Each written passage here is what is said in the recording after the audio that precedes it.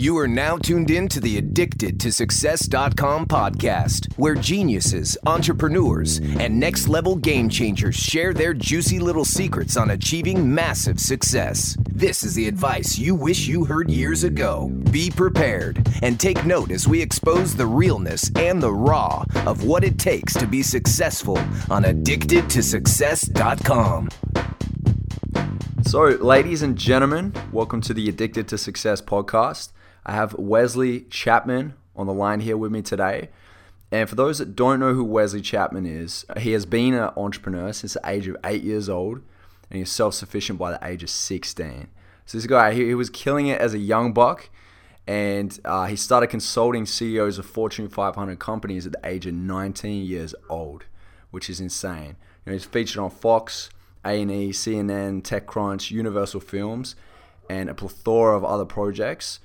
He's also the founder of A Human Project, which is a for-purpose 501c3 with a mission to create a community of empowered youth.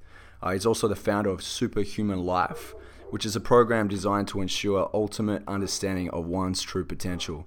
So Wes Chapman, welcome to the Addicted to Success podcast.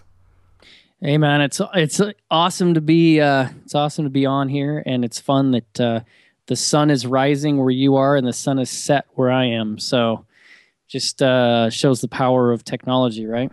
It does, yeah. We're kind of in the future out here in Australia. So if you want any lottery numbers, man, I'll throw them your way. please send them my way.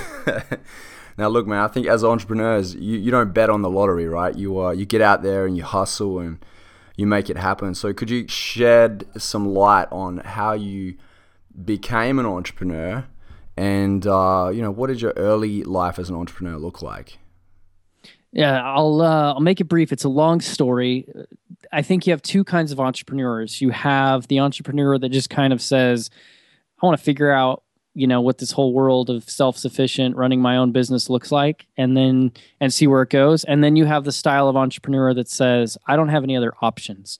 If I don't figure out how to take control of my own life or how to take control of certain circumstances, I'm not going to survive. I'm not going to make it on this planet. And I was the latter because of some situations that happened in my life. And obviously, when you're 8 years old, you've got a lot of other things that you'd probably rather be doing than worrying about the stresses and the ups and downs of being an entrepreneur. But for me, it was really the avenue of creating a life for me and creating control that I had never had, previously. And the reason for that is I was abandoned by my biological father when I was 1 year old. And I was abandoned then by my biological mother when I was 6.5. So I had this double whammy very, very quickly in my life, where I went from, first losing my dad to then losing my mother. And in between all of that, and even post that, I went through quite a bit of abuse. Everything from sexual, physical, mental, even had a lot of spiritual abuse, with just God being used as a tool to leverage more abuse in my life. And so every aspect of abuse that a single human being could go through, I was going through it. And at the age of 8.5 years old, I had finally kind of come to this crescendo where enough was enough. I'd been bounced in and out of different homes. I had, had a lot of state custody things. There was just a lot of story, obviously, that's there. And I literally had this aha moment that involved pancakes and bacon and waffles and flowers. It's a crazy story, like I said. But the short end of the story is that basically I saw an opportunity to take control of life and to really kind of say, look, adults can't figure out what the hell's going on, so I might as well give it a try. And I started selling flowers door to door, growing flowers, and started selling flowers door to door, and I quickly learned about market research. I started selling flowers for $10, then $15, then I tried to sell them for $25, and I found the sweet spot was $20. I could sell the same amount of flowers for $5. I could sell the same amount for $20. And so I just figured out my supply, I figured out the demand, and I figured out the market research as far as what would the market bear. And in my first day, I made over $500. And there's quite a story to how all of that went down and all these different things. But I know we want to talk about more than just the background of my entrepreneurial life. So anyway, made $500 my first day. And from there, I really never looked back. I mean, I've had great successes and I've had epic failures and I've had my ups, my downs like any other entrepreneur. But it was that vision. It was also the understanding and seeing an opportunity. And there was a lot of things. We went from selling flowers door to door to washing cars door to door to cleaning houses door to door to then going to full-on landscaping. And I made significant amounts of money before the age of 18. I made more money before the age of 18 than most people will make in their lifetime. And so I learned a lot about business. I learned a lot about marketing. I learned a lot about strategy. I learned a lot about people. But what I learned the very, very most was about myself. And I learned how much I loved sales. So about 13 years old, I completely switched and went into marketing and strategy and sales. And of course, the online world started coming alive at that time. I was one of the first people with a URL. I remember the days when you could buy whatever URL you wanted. And, it's just, there you go. And from there, it's the history of different things. And as you outlined, thank you very much, all the different things that have happened. I've had awards, I've had all kinds of different things. And it's just been because I see opportunities, I hustle for them. And you're exactly right. Those that wait for the lottery are those that will, never experience success, because nothing's going to be handed to you in this life. You've got to go out and earn it. And there's no excuses. There's just, you can't give me a valid excuse that I'll accept. You're putting, you're just limiting your own potential. So anyway, that's the short version of the entrepreneurial story. Wow, man, that sounds like you came from a very hard knock life, but you also decided, once you hit that fork in the road, you decided to take the more positive route. One question that I had for you, which has been kind of brewing in my mind for a little while, is I know that you just absolutely blew it out of the water, even in your early 20s, mid 20s, late 20s, as an entrepreneur, and you actually gained quite a lot of financial wealth, and you did really well. You had a big business and everything. Why did you decide to move to the for purpose route? Yeah, you ask these questions that have these long answers. But here's the deal. There's really no short way of telling this, except for the fact that I can put it into context a little bit. It wasn't just one morning I woke up and it was I'm going to go and start this nonprofit. It was literally a 4.5 year journey where I was going into the office, and you're right, we had this gorgeous office. Everything was glass. We designed glass desks. We had glass walls. We were 40 plus employees. We were making, 6 figures every month. It was a great company, and it was a great experience, and I learned so much there. But I would go into the business after doing this for 20 plus years, and I just didn't feel this drive anymore. It was almost, and this was almost comes across maybe offensive to some people, but I could be asleep in a meeting and still get the exact same results. And it's not a cocky thing. It wasn't anything. It was just, I had done it for so long. I loved it. I loved doing what I did to some extent, but I also didn't feel this overwhelming desire to keep going. And a lot of people would say, oh, that's because you kind of hit this success, you were at a plateau. But for me, I like to be dirty. I like to have my hands dirty. I like to be in the business. I like to be a part of it. I like to, constantly be aggressive and moving forward. It's the challenge that I love. It's all these different things. And I could literally go on vacation for a month and come back and the business was fine. And for most people, that's oh my gosh, that's the dream job, right?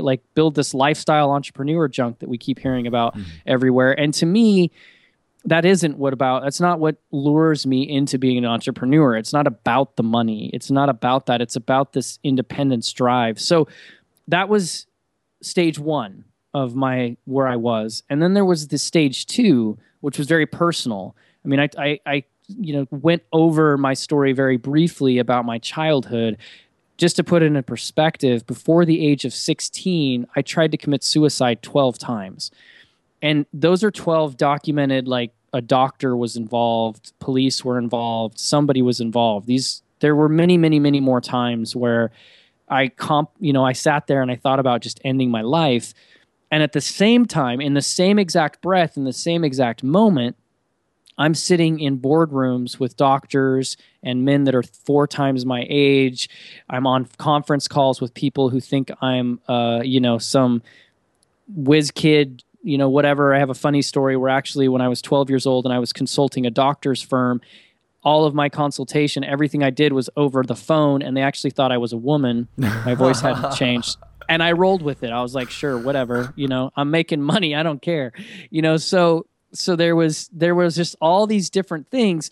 But when the business shut off, then I had to face my reality. I had to face the reality that I was alone. I didn't have any family, that I was the weird kid in the neighborhood who ran these businesses and didn't have a dad. And there was just a lot of different things. And then I was hurt inside, and I wasn't fulfilled in my own childhood. And so all these side effects happened. So here I am in my, as you said, my mid-20s, and I'm sitting here and I'm just thinking, like, there has to be more for me personally. And these suits, I always compare it to Iron Man. I literally wore like $3,000 custom suits. I love clothes and I love designing clothes. And so I designed all of my suits. I have a suit that has my favorite football team's flag inside of it. And I'm talking European football, not American football.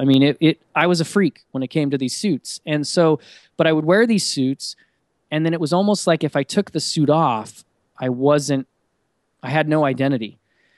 And so I started really diving into this in my mid-20s on a personal level, and that started me down this journey of understanding there was more for me to do in this world than just run a business. But running a business and learning about all this marketing and learning about these sales and learning about branding and learning about these things, that was just all part of the positioning for what I feel is my greatest mission, something that I can do that very few people are doing, which I was surprised about, but I've now learned since, doing the nonprofit work for the last 2 years.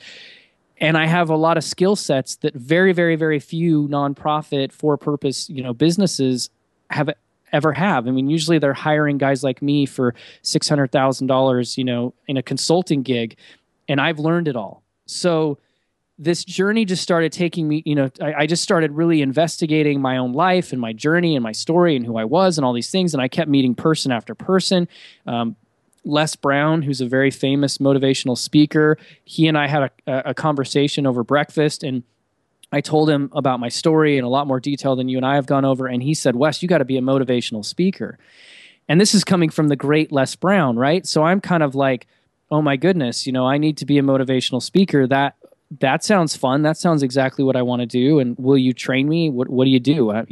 So I had Les Brown coaching me and giving me ideas. And then he led me into his organizations and his connections, which led me down to even more amazing names that are out there. And I started learning from these guys, and I started learning how to speak on stages and tell stories and do all this stuff. And then I thought, okay, this is where I'm going to go, but that wasn't it. And so again, like I said, this is a long story. So I spent 3 or 4 years, I shifted my life, I sold my company, I moved, I did all these things thinking I was going to be a motivational speaker and go into this space, and nothing stuck. It was almost like, I can't even explain it other than just it was test after test after test. I had people, I had houses burning, I had cars that broke down, I had, events that I was supposed to speak at, and then all of a sudden I'm not speaking at them. I had websites that I had built and everything was ready to go live, and then the freaking server would crash, and the guy who built the website never backed it up, so we had to start over. It was just like crazy stuff happening. And then everything came to a head on April 8th, 2014, where everything had a complete and total clarity. It's when I had my aha moment. The best way to hear that story, because obviously I want to respect our time, the best way to hear that story is to go look up one of my good friends, John Lee Dumas's podcast, Entrepreneur on Fire. I think it's episode 666. Nobody planned it that way. It just is. But you can go and listen to how on that day, one little girl, I spoke at a public school. I'll just give a quick synopsis. I spoke at a public school, told my story, and one little girl changed my life forever. But it was also a combination of this last 4-year journey that I had been on, kind of trying to figure out what was going on. And when you take 4 years off, I don't care how wealthy you are, how much credit you have or anything. I mean, I literally took 4 years to discover what the heck I was supposed to be doing. So, and I went through, there's just a lot of personal struggles I went through. There's a lot of personal things that happened to me. There was a lot of crazy things, business partner stuff. I mean, it was something that I can write a book on. And in fact, I am in the process of writing a 3-part book, because just to tell my story from the age of 0 to 13 is just under just under 400 pages. So we have to cut it down a little bit. And then to tell my story from 13 until the day that I started this movement, this for-purpose organization, the rough book is about 400 pages. So we're cutting it down, obviously, to get it down. But there's a lot of stories inside this story. But the simplest way to tell it is, it was a 4-year journey of discovering what my purpose in life was, and then it was everything coming together. And there's freaky things. There's me taking a random selfie with some guy that, his cell phone dies, so I have to message it to him on Facebook, and then he's a part of an organization. And then, it was just all these different ladders of things that happened that led me to that school, which led me to that little girl, which changed my life forever and is now impacting thousands of children's lives around the world. And also in that journey, I'm also working with adults, which is a whole nother, sector of life, but it's part of my grand scheme of things. Now, I got a question for you, Wes. Thanks for sharing that with us. What would you call that? Would you call that luck, or would you call that law of attraction, or the universe, or what would you call that moment there? I'd call it everything. It's luck. It's hustle. Look, I took some massive risks. I left a very comfortable business. I left a very comfortable brand. I left a very comfortable lifestyle. I left a very comfortable world. I literally left all of that. And then on top of that, I even geographically left everything that I was used to and moved 12 hours away driving from my home. I moved from Utah to California with very little connections, very little anything. I mean, it was definitely all these different risks that I took, all these different things. It was just a combination of everything, but it was the universe and law of attraction. It was me hustling. It was luck. It was, I couldn't say it's one thing. And I think so many people are looking for that answer, right? They're like, what do I need to do? Do I need to go on top of a mountain and meditate? Or do I need to go to New York and hustle? Or do I need to go to LA and get my headshots? What do I need to do? And I always answer everything. I didn't say no to anything. I literally, someone would say, oh, here's this opportunity to speak. Okay, I'll go speak. And I spoke at times where there was 3 people in the room. Literally, there were 3 people in the audience, and I would be like, what am I doing here? I'm used to making XYZ and all these things, and I'd spoken to business crowds of 10,000 plus. Why am I sitting here with these 3 people telling them my story? And then, oh, guess what? One of the 3 people happens to be a record label representative who represents, Jason Mraz. It was crazy stuff that was happening. So there's just, you when you're in this mode and you're trying to build a business and you're trying to do things, there's a delicate balance between staying focused on your business and actually getting out there and creating opportunities for you. And you cannot create opportunities by saying no and by sitting behind your computer and hoping that you're going to meet somebody on Twitter or Facebook. You have to do everything. I've closed massive deals now with our nonprofit on Twitter. I've gotten board of directors and advisors for a human project just by using Twitter and getting meetings and getting things set up, but then following up with physical meetings. Tomorrow morning, 3 a.m., I get on a flight to New York, and I'm spending 3 days in New York hustling with some of the people that are part of, the advisory board and a part of, the organization and working with them on some other projects and helping them with their projects and doing things. So it's a mixture of all of it. It's all of it. There's not just one thing that's going to happen. Yeah, and that's great. And I love how you touch on the idea of not worrying that there's only 3 people in the room. Actually, one of our mutual friends, Gary Vaynerchuk, says 1 is better than 0. And if you look at it like this, if you're on an interview and it's only reaching 10 people, those 10 people could be buying your book or could, open doors for you. You could open doors for them, and it could blow up into this whole new world for you. Or you could be on an interview with 1,000 people and it goes nowhere. So You never know, man. You never know who's hearing. You never know who you're inspiring at the time. It's powerful stuff.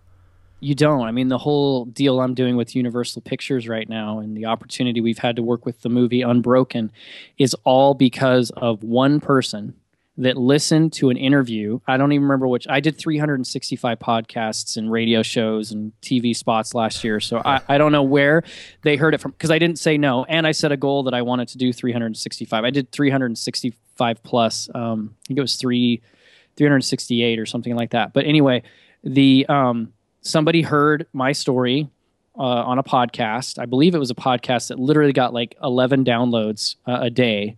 And I think we got some more because I did some marketing for them and stuff. But anyway, very small audience. But that audience, one member in that audience reached out to me and said, hey, you should know about this Unbroken movie that they're doing, this whole campaign, I Am Unbroken. And oh, by the way, I submitted your video to it. I hope you don't mind.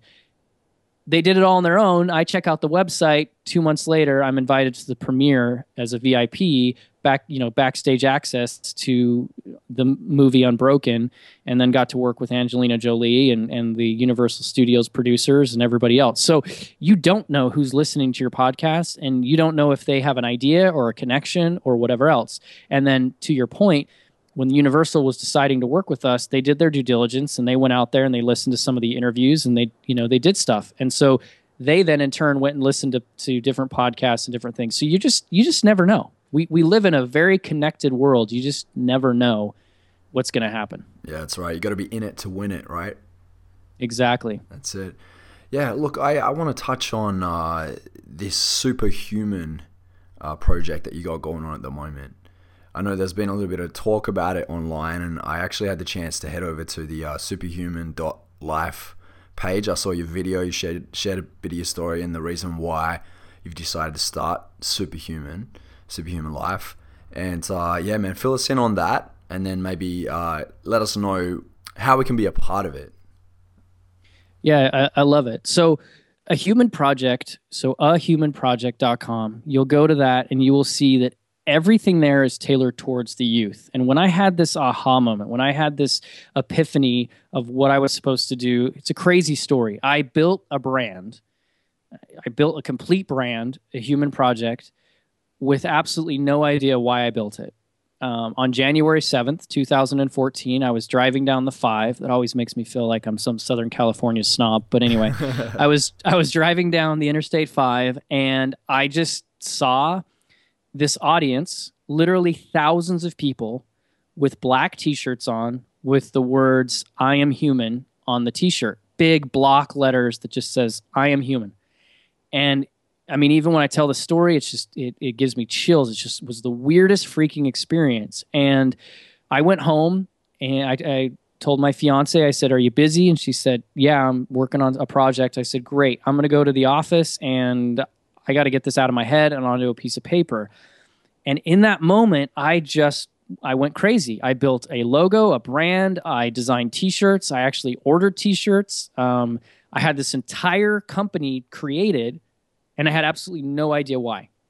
Zero idea why I had done this and where it had come from and what this idea was. And I went and started buying domain names to go along with it. I mean, it was crazy. It was like 7 o'clock at night when I got home from this event that I had been at, and I don't think I got done until the sun came up. Logo, website, branding, t-shirts, business cards, flyers. I mean, everything was designed. No content in them, but everything was designed. Everything was designed. And so I bought ahumanproject.com. I also bought asuperhumanlife.com. I had absolutely no idea why. When now fast forward to April, I have this epiphany. I come home, April 8th, 9 o'clock at night. There's a crazy part to that story. Again, go listen to it on John Lee Dumas's podcast. It will give you chills. It's an amazing story about the power of this little girl and how brave she was and how amazing she is.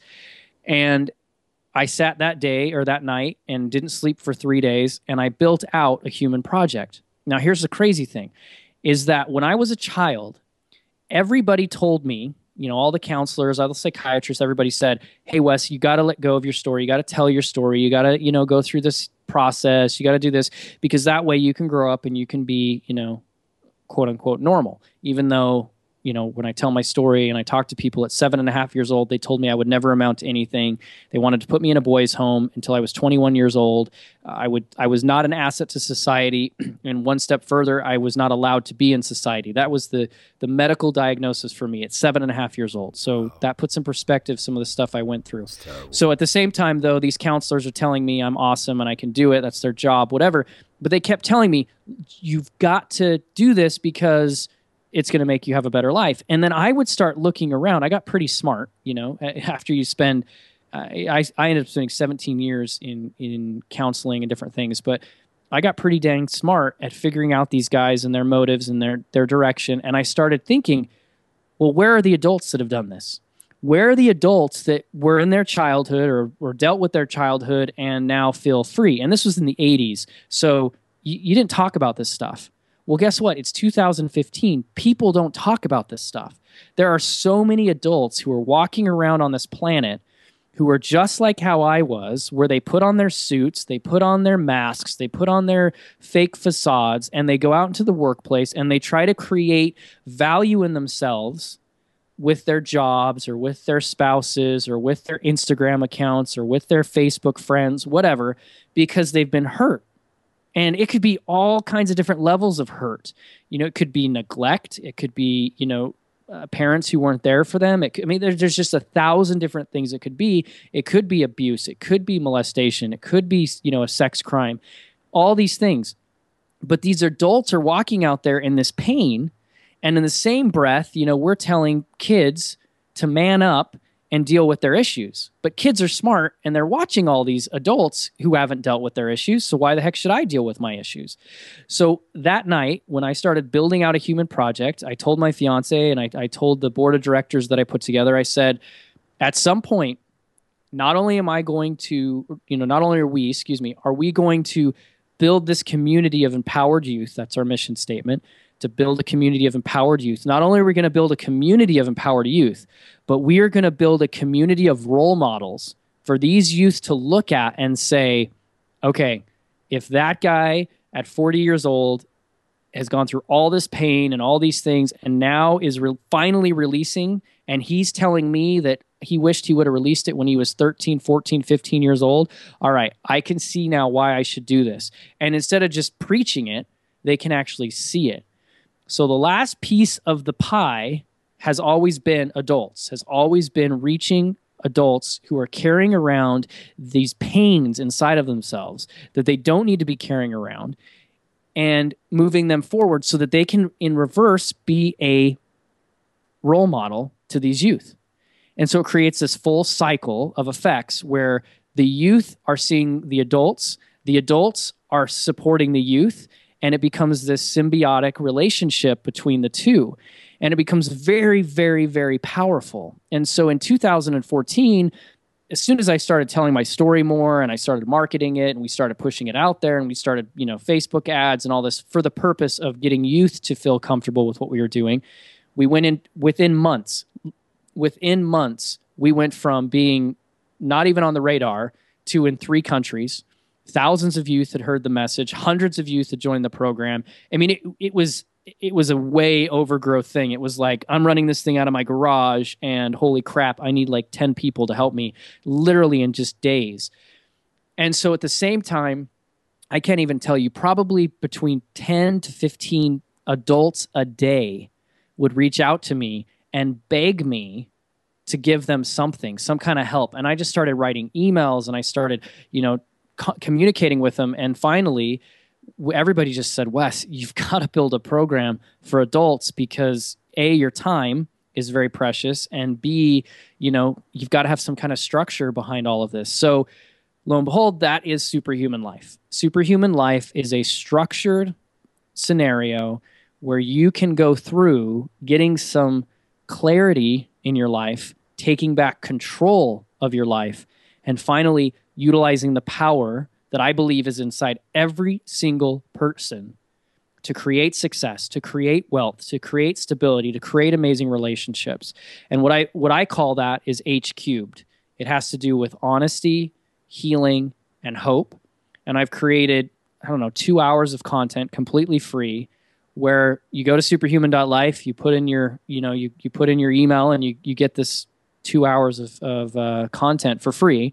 I do a podcast every week where I answer questions from people around the world. We've gotten questions from everywhere, and some of the questions come from now people that I'm coaching. I do offer a coaching program for adults where we walk you through these processes, and the ultimate goal is to release you from the stuff that's been holding you back. And what's interesting, I've been in boardrooms with guys who 50, 60 years old. You mentioned it before. Microsoft was one of my big consulting gigs.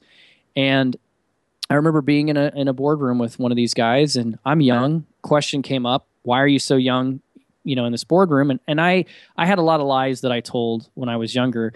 And my lie that I used in the business world was, oh, well, my parents were killed in a car accident, and so I had to take care of my own life. That made sense, right? The only reason a child would be abandoned is if his parents died. No parent in their right mind would let go of a really cool kid, a really good kid. And so my way of coping and dealing with the embarrassment of your parents leaving you was to make up some elaborate lie about how they died. So, and then I would say something like, yeah, they died, and then I went into foster care, and I had some abuse that happened to me, so, but now I'm this entrepreneur, so let's just focus on this. Well, I can't even tell you how many times, just even in my young career, grown adults would come and cry to me and tell me about being molested or being hurt or being, and this is in late 90s. And so I'll never forget an executive at Microsoft did that.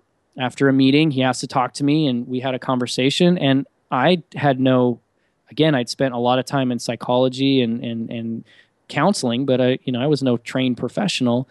And so I look back at my life, and it's just like, oh my gosh, all these different markers, all these different things that happened. That same executive was being held back in his own personal life. He'd gone through some divorce issues. He's being held back, and he and I's conversation helped him kind of move forward. And last that I talked to him, he was doing very, very well, and his department at Microsoft was crushing it, and there was all kinds of amazing things. And I've seen that hundreds of times in my career. I just have friends who will come to my house for dinner, and then they'll, stay for 6 hours and tell me about all the things that they went through, and then they'll call me the next morning and say, I've never felt so much release. And so my point is that my goal is to give you your power. I'm not some magic man that has some, pill that I'm going to give you, or I'm not some, there's no 7-step program to creating ultimate wealth. All that stuff is bullcrap. All that stuff is marketing shit. All that stuff is there just so that you'll push the button.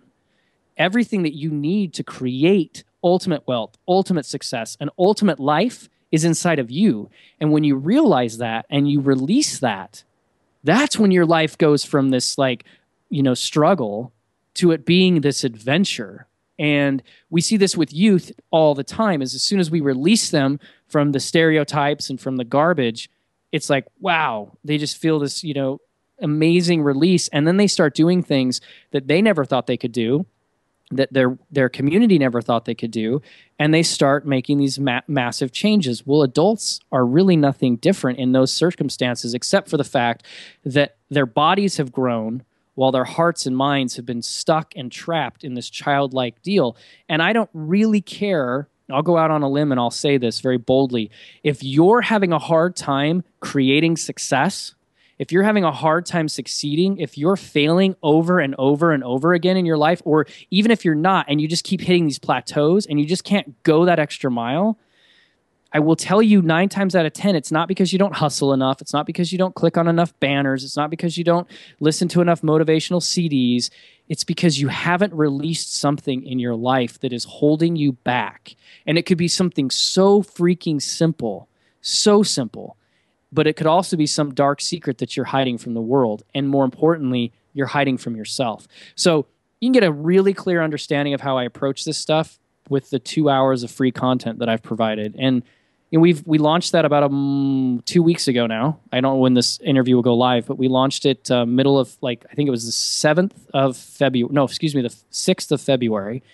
And it's the 13th, 15th, 16th, whatever right now. And in that amount of time, we've had over 1,100 people go through, all organically. Well, I take that back. We are running a $5 Facebook ad a day. Retargeting thing. We have been, I think it's, I don't know, I'd have to log in, but this morning I believe it was 1,300 people have gone through the program. We have a 79% open rate on our emails. We have an 83% watch through rate on the videos.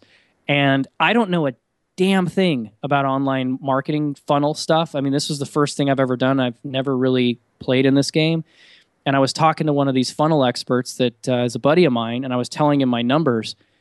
And he was throwing things at his phone, telling me that he was throwing things at me, you know, and he was like, I spend $7 a lead and, you know, getting people to open my emails. And I'm just like, I don't know what to tell you. And I say that because there was a lot of fun stories about us creating this content, and cameras broke, microphones didn't work, dogs started barking in the background.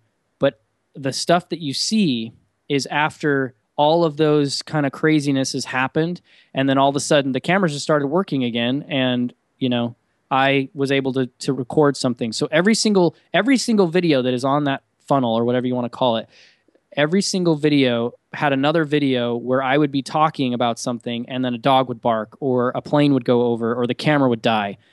And I didn't really switch the content, but what I realized is it was the energy. You talked about, you know, energy and everything. It was just where my heart was at that moment. It wasn't in the exact right spot. Maybe I was thinking, I was overthinking, I was, you know, trying to be whatever. And then those things would happen. And it was literally like this experience where I would just say, you know what, forget it. I'm just going to tell you the story. I'm just going to tell you the advice. I'm just going to tell you the thing. And now we're seeing the fruits of that. So why do I tell people that? Is that because I know a lot of people like to create content now, and they go for this content perfection, or they go for content, you know, and they're too hard on themselves, or they're trying to script it or whatever else. And so I tell you all of that because I want you to realize that just speak from your heart. Even if you're speaking about Facebook ad conversion, speak from your heart. Don't speak from some marketing angle book thing that you read of how you're supposed to try to sell something online. Yeah, I think you hit the nail on the head there, man. It's funny, like people want authenticity, right? They want to know that it's real. And actually something that Zig Ziglar said a little while back, he said, selling is essentially a transfer of emotion. So if you're looking, I mean, we're constantly selling to each other all the time. When I'm telling you, hey, go and watch Iron Man 3, it's such an awesome movie, you go and watch it, that's selling that idea of watching that movie to you, and you went and did it, right? So yeah, I mean, if you can transfer that emotion so that people can really feel it and know like, wow, this is real stuff, this isn't just scripted, that's what people want. People want real. They do, and the marketing world has, you know, as Gary says, and as I say as well, is that, you know, marketers ruin everything. Yeah. The marketing world has taken those words, authentic, human, real, blah, blah, blah, and they have just butchered them. You know, it's just all of a sudden Coca-Cola is an authentic company because they give money to women business owners. What? You know, I mean, there's nothing against that, but why are you making that your, you know, what's the marketing? Well, it's because everybody's trying to be authentic. Everybody's trying to be human. And that was 2014. 2015, I did this in 2013. I did an interview and I said that 2013 will be the year of the human, not knowing that I was going to start a company called the Human Project. But I said people are just going to start marketing, branding. It's going to go shift completely to humanism. It's going to go completely to be human, be real, be raw. Makeup is not going to be cool anymore. You know, people are going to start. There was just an energy in the middle of 2013 where everything was kind of moving away from this fictitious world and going to this human world. And I felt the same thing about halfway through 2014, where businesses were going to start shifting and saying, okay, we've done the human thing. Now we're going to add the purpose thing. And, you know, when you buy a can of this, it does this. And if you look at Kickstarter campaigns and you look at the top, you know, independent things like Sevenly or any of these companies are getting a lot of play because they're normal companies doing amazing things with their revenue, which I love. I think that's brilliant. But now, 2015, the big companies are starting to step up and they're starting to say, oh, and if you watch the Super Bowl, I mean, I don't know if Aussies watch American football, but in the Super Bowl, 90% of the commercials, well, maybe not 90%, but a good majority of the commercials were trying to associate brands with purpose intention. AKA Nissan was the most like, hi, we're just doing it. We're just going to say it. Nissan, and then the Nationwide Insurance company with the dead boy commercial, which I still don't understand, but whatever. But Nissan with the whole like Nissans and dads, like Nissans make you a better dad. What? Wow. You know, but I mean, it's showing a brand has a purpose, right? Because that's what people want, is that when you buy your coffee, it makes you feel warm and fuzzy that XYZ percentage of your coffee purchase is going to help somebody in need. There's absolutely nothing wrong with that, except for the fact that that's brilliant. And I think every company that makes billions of dollars a year, aka the coffee industry, should be donating some of its profits. I think that for every freaking time you fill up your gas with or your car with gas, that freaking XYZ percentage of those profits should go somewhere. I'm all about that. That's how the world should just work. But what it's creating is a lot of people who feel like, well, I did my part by buying coffee. And money is great, and I'll say this a lot, but love is what you really have to show people who are in these horrible situations of life, whether it's kids in Africa who don't have school or water, or whether it's a kid in the Bronx who doesn't have a dad and is getting stuck in gangs. It's love that changes people, not money. It's not money. So yes, money is crucial. Yes, money's a part of it. But love, as one of my good friends, Justin, says, love is the key. So all of this movement that we're seeing in the world, and all of these people who are in pain, and all of these people who are dealing with stuff, and all of these entrepreneurs who want to create success and want to create all these things, the key that they have to remember is that with all the craziness that we have going on in our world, if you don't take care of yourself first, and I believe it's Les Brown that has this quote, if you don't take care of yourself first, you can't take care of anybody else. You've got to fill your cup, and there's a lot to that, but I don't look at it on a monetary level. I don't look at it and say, you got to be super rich to go help people. What I'm saying is that you've got to take care of the things that are holding you back inside of you so that you can truly go out there and share love and have an impact on people's lives, and stop thinking that just buying a cup of coffee and having that money get donated to somebody is all you need to do. Yeah, we should all do that. That's just a little old lady is crossing the street with a shopping cart, and it's a busy street. We should all help her across the street. We shouldn't get a freaking merit badge for doing it. So same thing. We shouldn't be getting merit badges for just, buying a cup of coffee that donates some of its money to a organization or to a nonprofit. But you need to be looking deeper. And I promise you, you asked me earlier in the interview, like what led me to this and that and success. I always noticed when I started looking back in my entrepreneurial career, I always noticed that the more I helped other people, the more I got human with myself, honest with myself, reached into myself, stopped playing the games, got real with people in my neighborhood, did things for the community, my business would go from doing pretty good to doing out of this world good. And it was a really weird thing that I started looking back. So when I coach people, that's part of the aspect of talking to them is let's take care of you so you can help everybody else, which will lead you to clarity, which will lead you to opportunities, which, yes, will lead you to some wealth. Yeah. Amazing, man. Amazing. I think when you're helping people, you also feel very happy, and people are drawn to others that are happy as well. They want to be around them. They want to work with them. They want to help them. It's kind of like a chain reaction as well. You spread that love, and at the end of the day, we're all connected, right?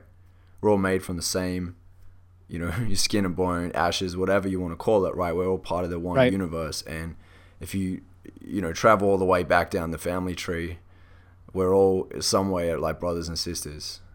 Without sounding all hippie and fluffy with it all, we're all like, everyone has their own story.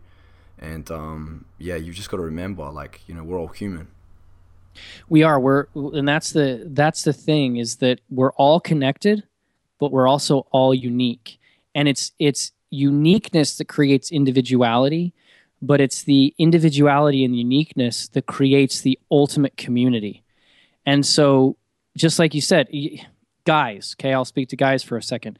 How many guys want a girl who is mopey and boring and doesn't want to go out and do things and doesn't want to be adventurous and is constantly worried about the way that they look and is constantly beating themselves up? No guy wants to be with that girl, right? Yeah. Okay, well, what girl wants to be with a guy who sits on the couch with his hand down his pants and worrying about the news and cares more about football than he does about, the real connections out in the... Nobody does, okay? Male, female, you do not want to be with somebody who's a downer. Well, now think of that in business. So many people try to fake...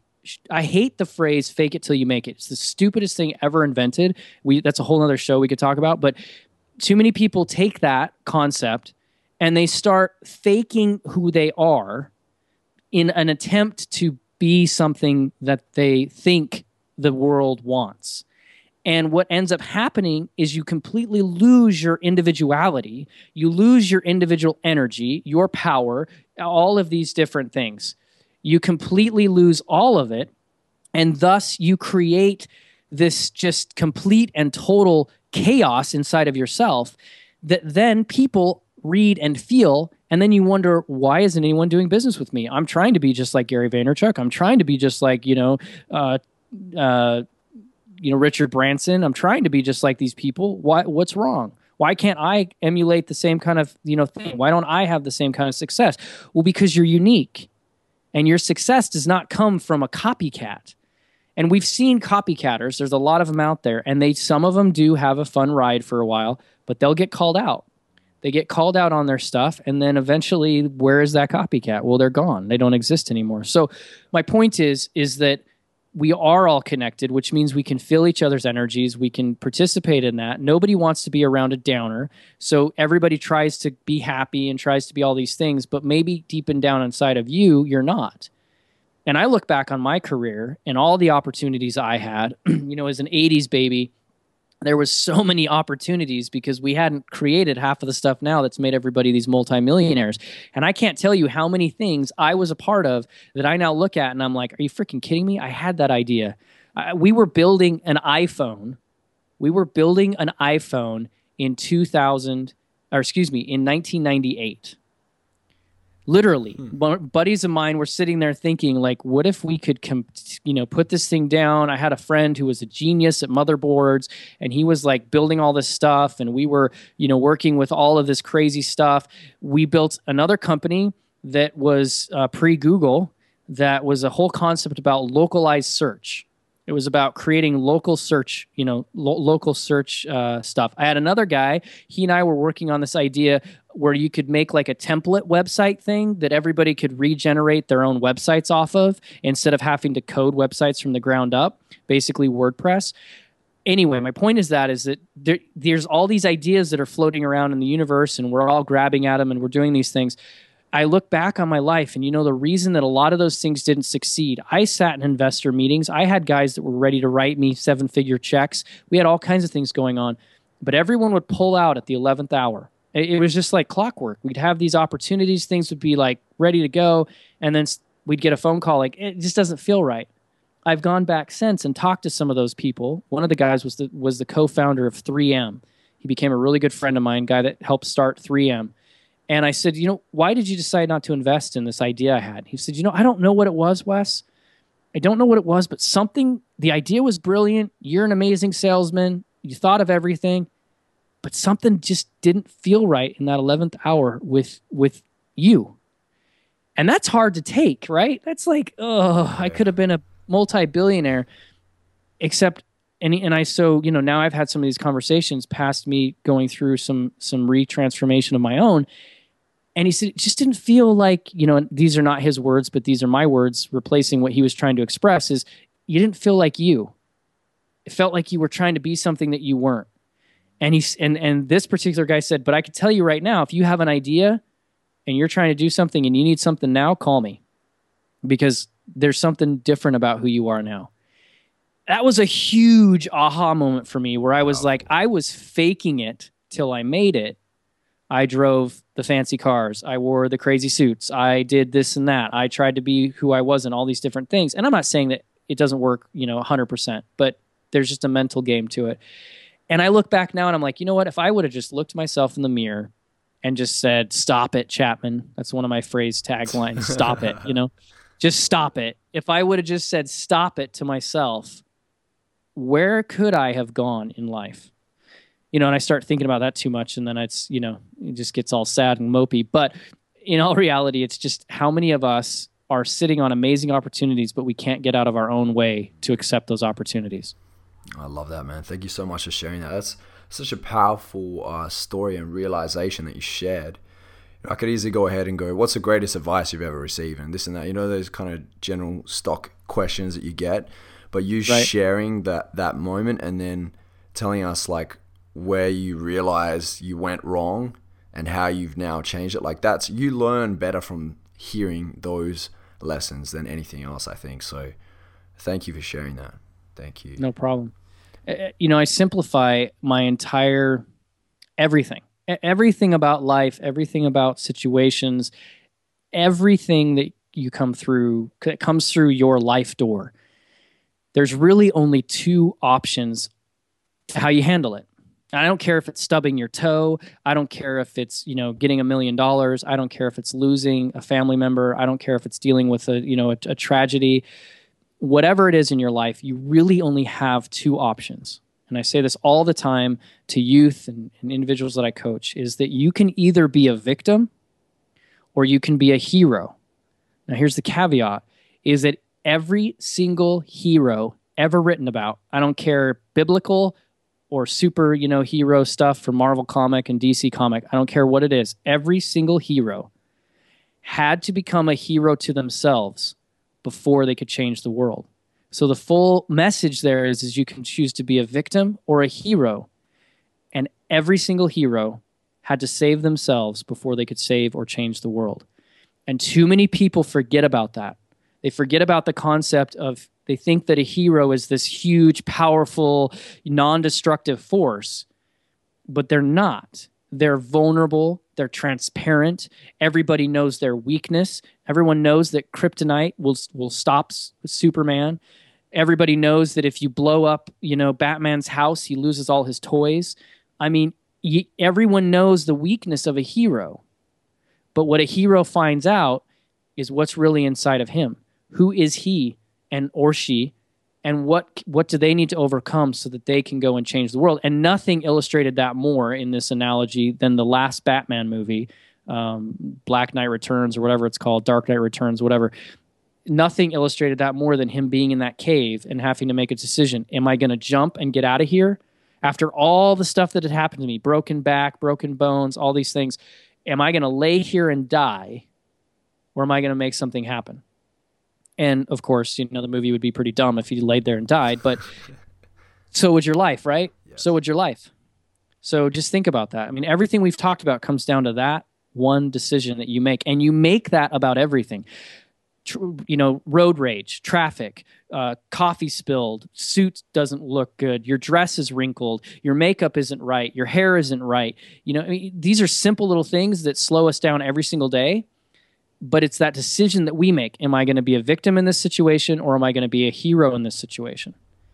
Yes. And I tell you, it's difficult. It really is. But the more practice you have with it, the easier it becomes. And then when you do get hit in the face by something that actually is pretty difficult to deal with, now all of a sudden you've created a habit, which is that's what we teach in, this whole self-help, become a better person life, is the more habits you create that are positive, that creates the real transformation. Well, now you've created a habit that when something comes into your life, you're not a victim, you're a hero, so you can handle it.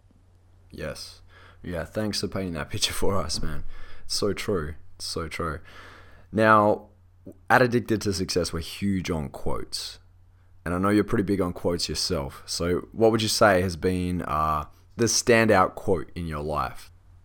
I have tons of quotes, and it's funny you bring that up, because part of Superhuman Life is I have, which has been quite the undertaking. I have created 365 emails that you can sign up for. It's a different funnel, it's a different email list, whatever. It's literally just 365 emails where I give you a quote, and then I write and I break down what that quote is talking about. So it's a huge undertaking, and we've actually now realized that I've written a book, a 365 page book. So anyway, so I have tons and tons and tons of quotes, but I think that the quote that resonates with me and this show, and I don't know if it's tacky to use your own quotes, but I guess I'm going to be tacky, is that it's not what we do for a living that matters most. It's what we do with living that truly matters. You know, this is something, if you get an email from me, that's usually the quote that I put at the bottom of my email. Yes, you know, that's one of my quotes, kind of a thing. Like I said, I don't know if that's tacky or not, but it's really not what we do for a living that matters most, yet that is what 90% of us put all of our attention onto. That's really where we focus. And I get it. We all have power bills, and I'm not going to, like you said, get all hippie on everybody and freaking say, you know, kumbaya takes care of the power bill. I know it doesn't. But it's what we do with living that is going to be at the end of this journey. It's going to be about what we did with living that really matters. It's not going to be how much money you had in your bank account. I went to a funeral in my fiance's family. Her grandmother died, and my soon-to-be father-in-law got up and gave a talk about his mother. And he said, you know, I'm cleaning out the house, and they were fairly successful. You know, he had a great insurance practice, and you know, they were taken care of. And he said, I was cleaning out the house and all the stuff and getting ready for everything. And he said, I just had this aha moment where I looked around and I said, you don't get to take a U-Haul to heaven, you know? And that hit me so hard. I was like, it's so simple, you know, it's very basic, but we don't take our awards. We don't take our awards. We don't take our glory. We don't take any of the things that we create here on this earth with us, whether you believe in heaven or not. It's gone when you're gone. You know, it's not here when you're, or excuse me, it's not something that you take when you leave. And so what matters is, what are you leaving behind that is actually going to make a difference? You know, what are you leaving behind that is actually going to matter when you're gone? That's my quote that I just feel is fitting to this conversation. Is, you know, it's not what we do for a living that matters most. It's what we do with living that truly matters. And it's not, you know, I get the legacy thing, and I totally respect that, but it's even more than that. You know, I've always had this weird kind of morbid thing that if I could read my own obituary after I was gone, would I be happy about it? Would it be something that it would just be like, yeah, that's I like that, you know, and meaningful. And that kind of drove me a little bit, and you know, when I was younger. But then I shifted that, and I have a son. I have a daughter and a son, and I said, would my children be proud of an obituary that was written about me when I was gone? And actually, my whole concept with my book writing stuff is going to be, I launch book 1, 0 to 13. I'll launch book 2, which is 13 to when I started A Human Project. And then I'll write my final book in this series. I'll probably write many more books, but this series. And I want it to be released by my son the day after I die. And that may sound really morbid to a lot of people, but there's a lot of reason behind that. And one of the big reason behind that is that I didn't have, and still to this day do not have, this overwhelming pride in my father. Now, look, he's a father and I respect him. You know, I met him when I was 26. That's a whole other story. But one of my driving factors in life is I want my son and daughter to be incredibly proud of me. And if that means I die tomorrow, then what am I doing today to make that happen? And so this book is just another piece in my psychological journey of being able to make it so that he is proud to have the Chapman last name. He is proud to be the son of Wesley Chapman. And I think a lot of us in this world have lost that. We don't have that anymore. We're a fatherless world now. It's sad. And I think that goes back to love and all these things, but that's really where all of this comes out to, because we, as you said, we all go through these trials. We all go through tribulation. And it's just, what do we do with that? that's really going to matter. And we're all procreating at some point. I know everyone doesn't dream about having children, but I think the majority of us do. So what are we doing for those children so that they have the absolute, best examples and they have that pride? And that's a simple way to look at it. It's the way I look at it now. Like I said, before I had kids, I was like, what would I look at my obituary? And, that drove me to, well, he was really good and he, helped kids and he, gave soup to the poor and it was always good to be around Wes, blah, blah, blah, to now being what's even that next level? What's that next thing that I could do? And not in an ego way. This is in a truly humanistic, human way. And more importantly for me personally, what can my son be so proud to talk about when I'm gone? Yeah, powerful stuff. And it's great to know that they'll be saying, my dad really held it down. Like he really did what he said he was going to do. Because I think a lot of people don't do that. They have all these ideas, but they don't execute. And you definitely out there moving and shaking things. So I'm looking forward to that trilogy, man. I think I have a pretty strong belief they'll probably turn it into a movie one day. No, I'll be honored if one person reads it. So to me, it's, there is a lot of selfish reason behind it, not about the money, but the selfish reason of just being able to, to be able to share that story and look back and say, wow, that's kind of cool. And so, there's just so many things to it. And I'll tell everybody, if you go through what I coach and what I execute for you in your life, you'll be proud to tell your story. And that sounds really weird, but I'm now proud to tell my story. Like I said, I don't have a lot of pride in my father's, in the last name and all that kind of stuff, and that's a whole nother story. But I'm proud and have no shame in telling my story.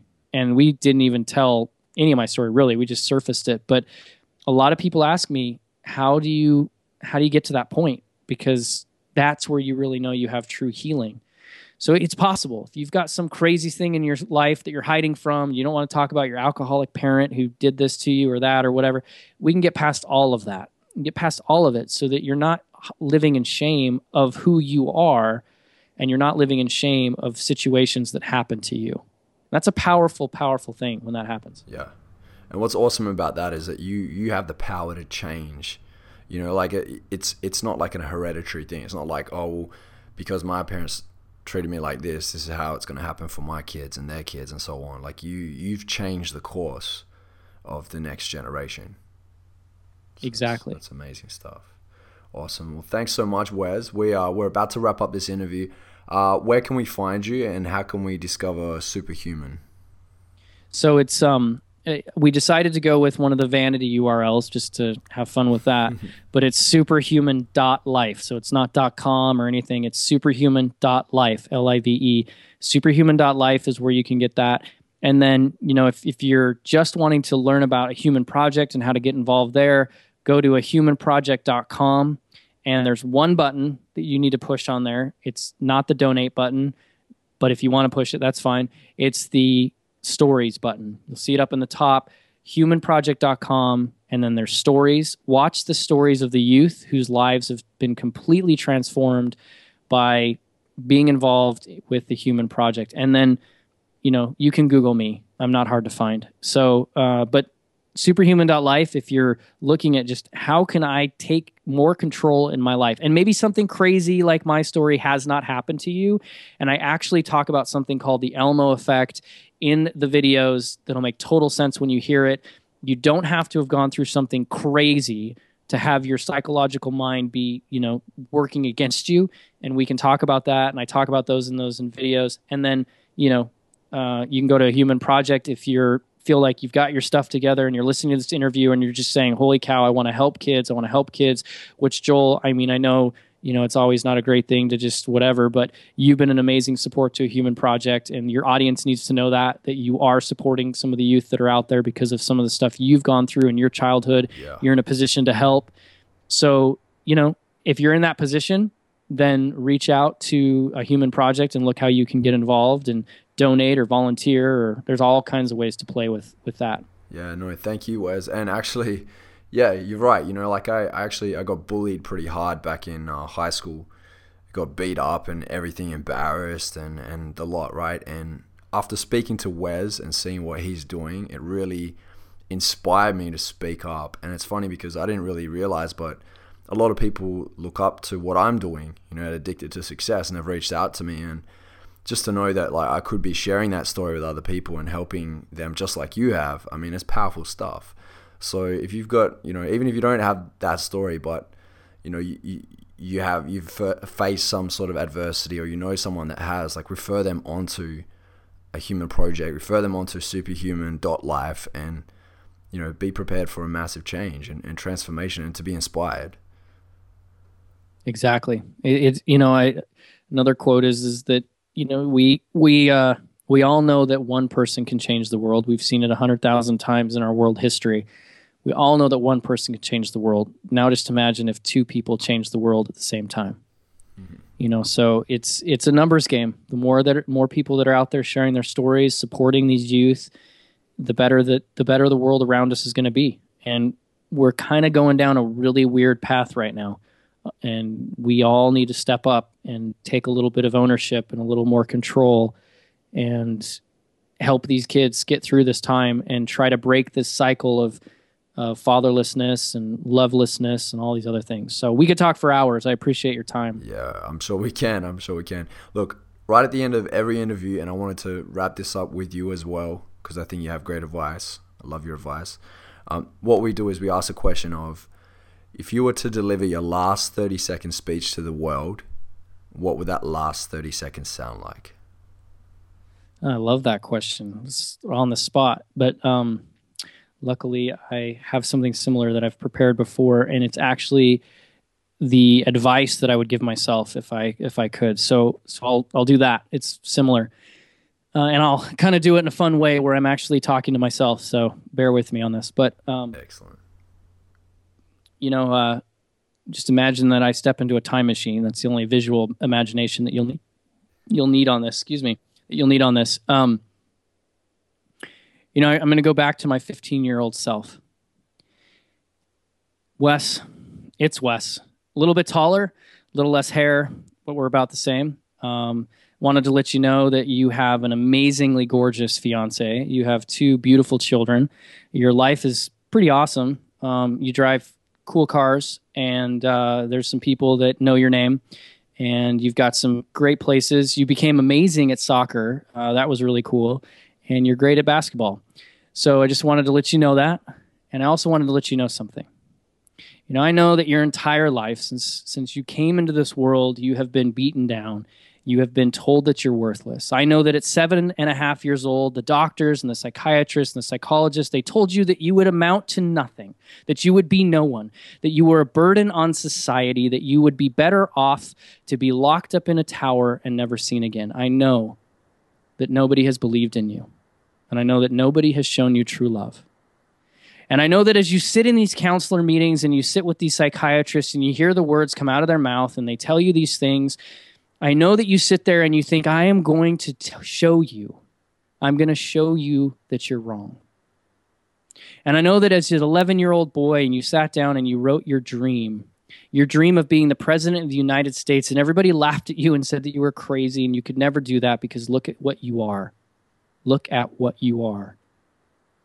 And I know that at 13 years old, you said, Wes, we are going to build a ranch. We are going to help children who have been through these horrible things. We're going to build this oasis for them to come to where they can learn that they're loved. And I know that everybody told you were crazy. And I know that right now inside of you, burning down inside of your soul and down inside of your every essence of who you are just focusing on one thing. And that one thing is you are going to prove everybody wrong. And I've come back to give you the piece of advice that is going to change your life forever. I'm not going to tell you about what companies to invest in. I'm not going to tell you about what ideas to work on. I'm not going to tell you about the latest trends that you need to be ahead of. I'm not even going to tell you where not to be because you may get in trouble or you may not do this, you may not do that. Because as I said before, your life is pretty good right now, Wes. But I'm going to tell you one thing that is going to change your life and is going to make your life easier.